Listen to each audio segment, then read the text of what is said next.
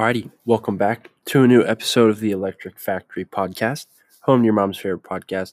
I'm your host, Matt Jones. Today is Saturday, April 18th. Should have a good show here for you. So I guess let's just jump right in.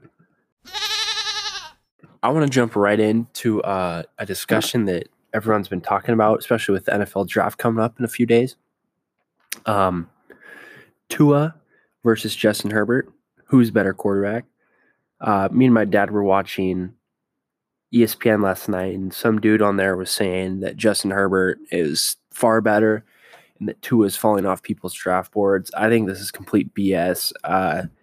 Justin Herbert is going to be a bust, big bust. Like Ryan, we're talking like Ryan Leaf type bust. Like not drafted as high as Ryan Leaf, but he's going to be a bust. I mean, Tua was out for most of the season this year. So, I mean, of course, his numbers this season weren't the best. But let's go look at Tua's season in 2018. Tua threw for 3,966 yards, where in Justin Herbert's best season last year, he threw for 3,471 yards in a very weak link Pac-12 conference, where Tua is playing in the SEC, the best conference in football. If you want to go look at rushing yards, Tua in his good season ran 190, where Justin Herbert ran for 166. Or no, he ran for 50 yards last year. This is where people are saying that Justin Herbert's a much better scrambler because he's taller, he has longer strides, his ankles are better.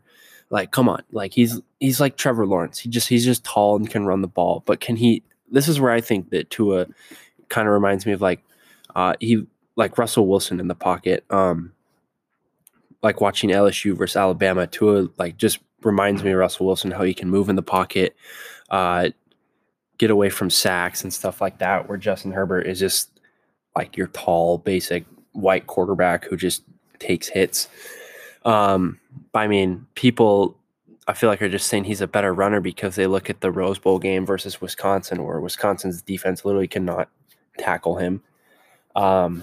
Even big Oregon Duck fan Josh Allen came on the show and said that he just thinks that Herbert's accuracy is not good enough and he can't play in big games. I have to agree with Josh there because Justin Herbert, his passing completion was 66.8%, where Tua was thrown for a nice crisp 71%. So, I mean, Justin Herbert, like, don't get me wrong, Justin Herbert's a good quarterback. I just don't understand why people are praising Justin Herbert so much higher than Tua and even Jalen Hurts and stuff like that. I mean, I don't understand. I mean, Herbert took 24 sacks last year in a terrible conference where Oregon was by far the best team in the conference, probably. And Tua only took 10 sacks in a good defensive conference. I mean, Alabama's a great team; they have a great offensive line, but still, you're playing in the SEC. And that's where I just see Tua, kind of that Russell Wilson build. He can scramble, he can throw, and Justin, I don't even know who you can compare Justin Herbert to, like Ryan Tannehill. I don't know, but hopefully, like if I had to pick Tua or Justin Herbert, I'd 100% pick Tua. I mean, that's just a no-brainer. Justin, I don't know. That's my take. So today, Ian Rappaport has announced that Leonard Fournette, the Jaguars running back who I was talking about on the show yesterday, is the subject of trade talks now.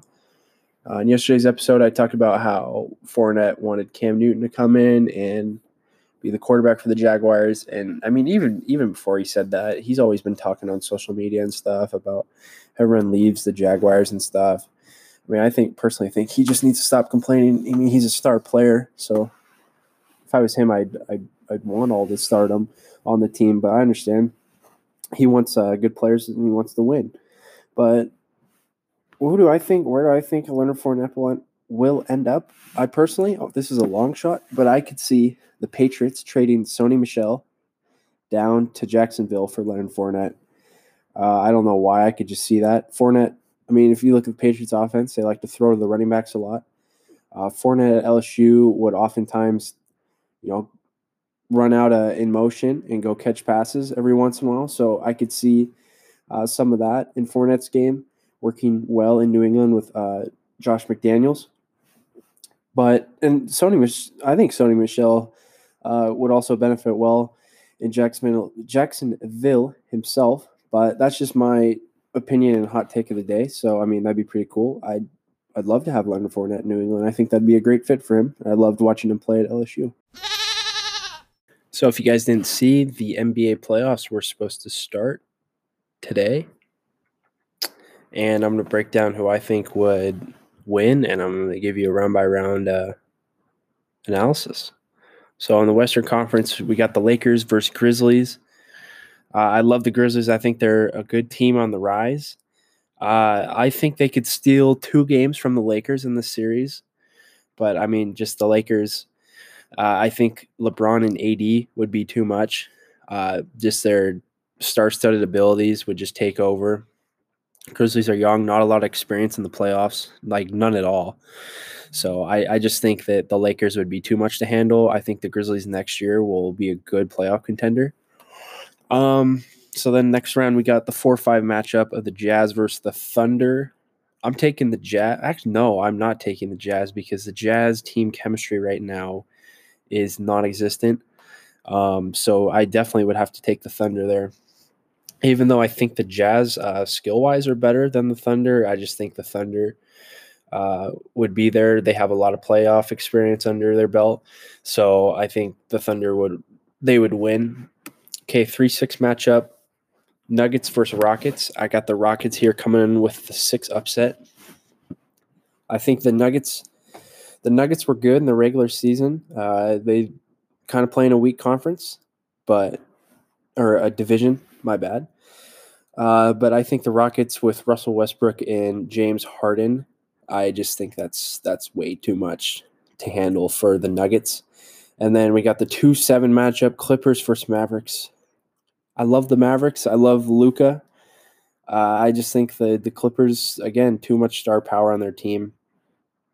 So I think we all know what would happen in the Western Conference if the Clippers played against the Rockets. The Clippers would definitely win that round. And then we got the Lakers versus the Thunder. Lakers would I think they'd sweep the Thunder. So we got LA versus LA in the Western Conference Finals. And if I'm being real here,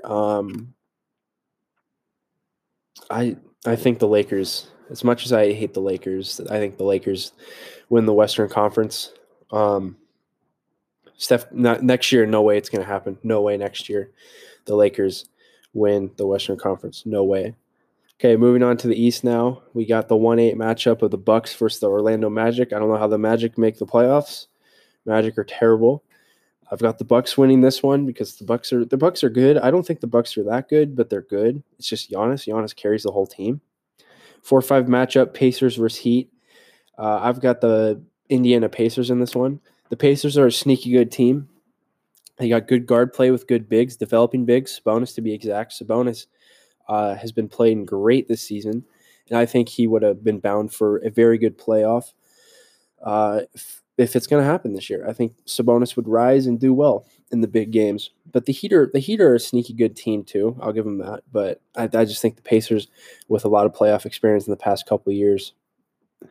And then we got 3-6 Celtics versus 76ers. Celtics are going to win that. Celtics are a very good basketball team. They struggled. They couldn't really close out a lot of games this season. But the Celtics just are probably one of the most well-rounded teams in the NBA and best coach teams. 2-7 Brooklyn versus the Raptors. Now, I don't know. Kyrie and KD are out, correct? I believe. I don't really pay attention to the Nets that much, but I think they'd be out. So then the Raptors, well, I don't know, honestly. I think the Raptors would win just because it's a 2-7, but I don't know. That's an interesting matchup. Then we got 3-2 Raptors or Celtics. I got the Celtics. Celtics are amazing. They're amazing. against the Raptors. They have a good record versus the Raptors. And then we got the Pacers versus the Bucks.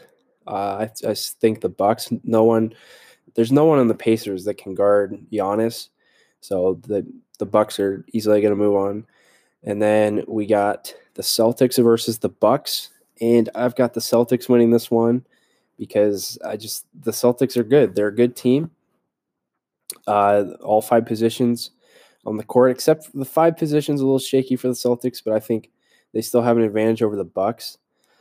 Jason Tatum, Jaylen Brown, Kemba Walker. I mean, you can't argue with that. I mean, who do the Bucks have to match up against that? All they've got is Giannis. All they have is Giannis.